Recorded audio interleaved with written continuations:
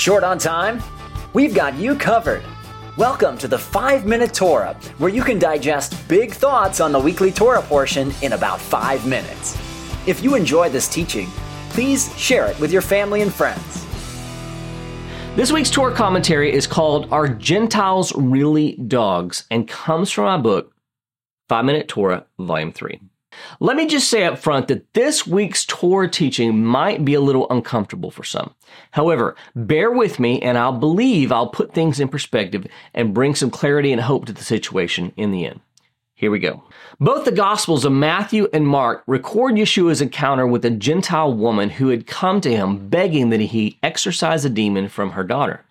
With our modern egalitarian perception of Yeshua, we would think that he would immediately have compassion for this unfortunate girl and agree to help. However, the Gospels record for us what may be the Master's most shocking response to our Western ears. He told the woman, "It is not right to take the children's bread and toss it to the dogs." This is Matthew 15:26. What? Did he really say that? Why did Yeshua make this seemingly racist statement against this poor Gentile woman who was begging for his help? And how do we deal with this? Well, some people would like to censor Yeshua's words, while others would like to claim that some Gentile-phobic Jewish editor slipped that into the text shortly after it was written. This passage is definitely a stumbling block for people considering faith in Yeshua. In a time when we are being told to unhitch ourselves from the Jewish scriptures and the Jewish foundations of our faith, this passage can add fuel to the fire. Is it really reasonable for Gentiles to be called dogs by religious Jews of Yeshua's day, and even by Yeshua himself? Where does this idea stem from? Well, if we look at this week's Torah portion, we can actually see its origin. "You shall be consecrated to me. Therefore you shall not eat any flesh that is torn by beasts in the field. You shall throw it to the dogs." This is Exodus 22:30 or 31 in a non-Jewish publicized Bible. Commenting on this verse, Rashi interprets this to mean that torn flesh may be given to a Gentile. But how does he and other commentators come to this conclusion of equating Gentiles with dogs in this passage? The question is easily answered when we turn to Deuteronomy and see almost the exact same language. "Do not eat anything you find already dead. You may give it to the foreigner residing in any of your towns, and they may eat it. Or you may sell it to any other foreigner. But you are a people holy to the Lord your God." This is Deuteronomy chapter 14, verse 21. In both passages, we see two things that overlap. First, an issue of how to deal with meat that is not permitted to the children of Israel. Second, a statement that the children of Israel are consecrated, in other words, holy to the Lord. The passage in Deuteronomy seems to be a clarification of the passage in Exodus, explaining that the forbidden meat may be given or sold to Gentiles, in other words, dogs. From this connection arose the use of the term dog, the Hebrew word kelev, for a Gentile. But is this necessarily bad? Dogs are animals that live by their animalistic instincts. They can't help the way they've been created. When the Torah seems to refer to Gentiles as dogs, it is referring to the ones who live by their animalistic instincts and pagan ways. As we have seen, however, as Gentiles, we have the ability to rise above our base nature and be led by our spiritual nature.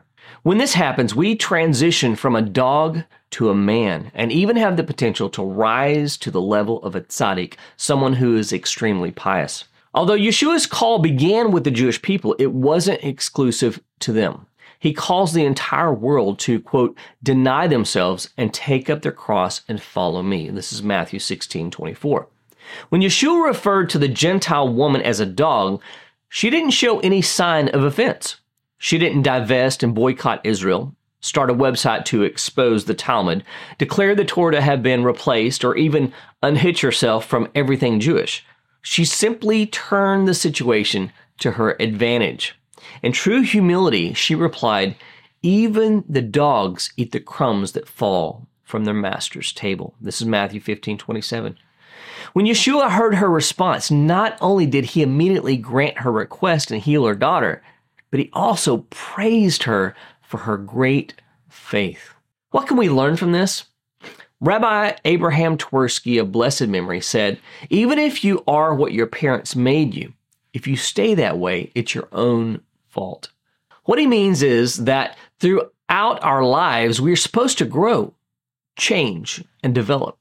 But if we simply remain the same person we were when we were born, then we have thrown away an invaluable opportunity for growth. When we are confronted with the fact that Gentiles are viewed differently by not only rabbinic texts, but also by the Torah and Yeshua, we can respond in one of two ways. We can begin barking and attacking like a dog and prove that we are one, or we can respond in humility and show our humanity. Are Gentiles really dogs? It really all depends on us. As Yeshua taught, "I tell you, many will come from the east and west and recline at table with Abraham, Isaac, and Jacob in the kingdom of heaven." This is Matthew 8:11. We may have been born into the nations, a people that have historically been pagans, dogs in comparison to the Jews who were given the revelation of the one true God. However, through faith and humility, we can show that we aren't living as pagans, but putting our trust in the God of Abraham, Isaac, and Jacob to make a place for us at the table.